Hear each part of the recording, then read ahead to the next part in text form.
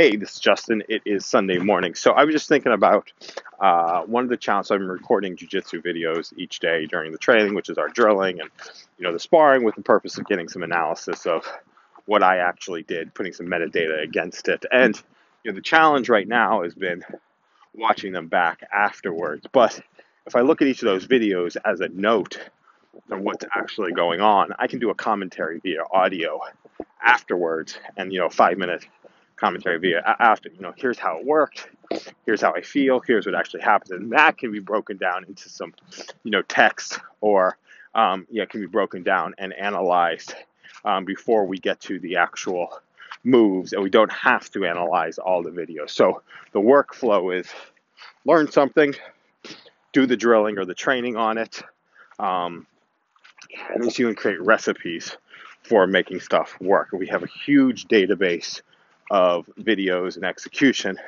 Start creating a database, break those down, and create a database of what's actually happening. I wonder if we can actually analyze audio from the video, strip the audio out, so you can get some cues about what's actually happening in the videos, and start building machine learning tools to show, what's working and what's not working, and seeing what games actually work. So, I'm thinking about it as you have commentary over a video, it analyzes the video and the audio.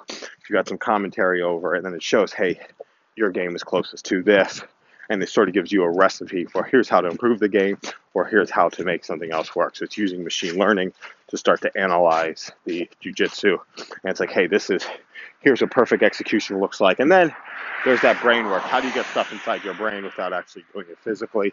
Can it be done passively during sleep and put into your brain that way? Is there a way to start doing that work that way? So interesting thing to work through, probably one of the more challenging things. I wonder if it can apply to stand-up comedy as well. It'd be an interesting interesting approach to stand-up comedy, and analyzing people in stand-up comedy, and start using NLP to start to score some of those things. Okay, thanks a lot for listening, and have a great day.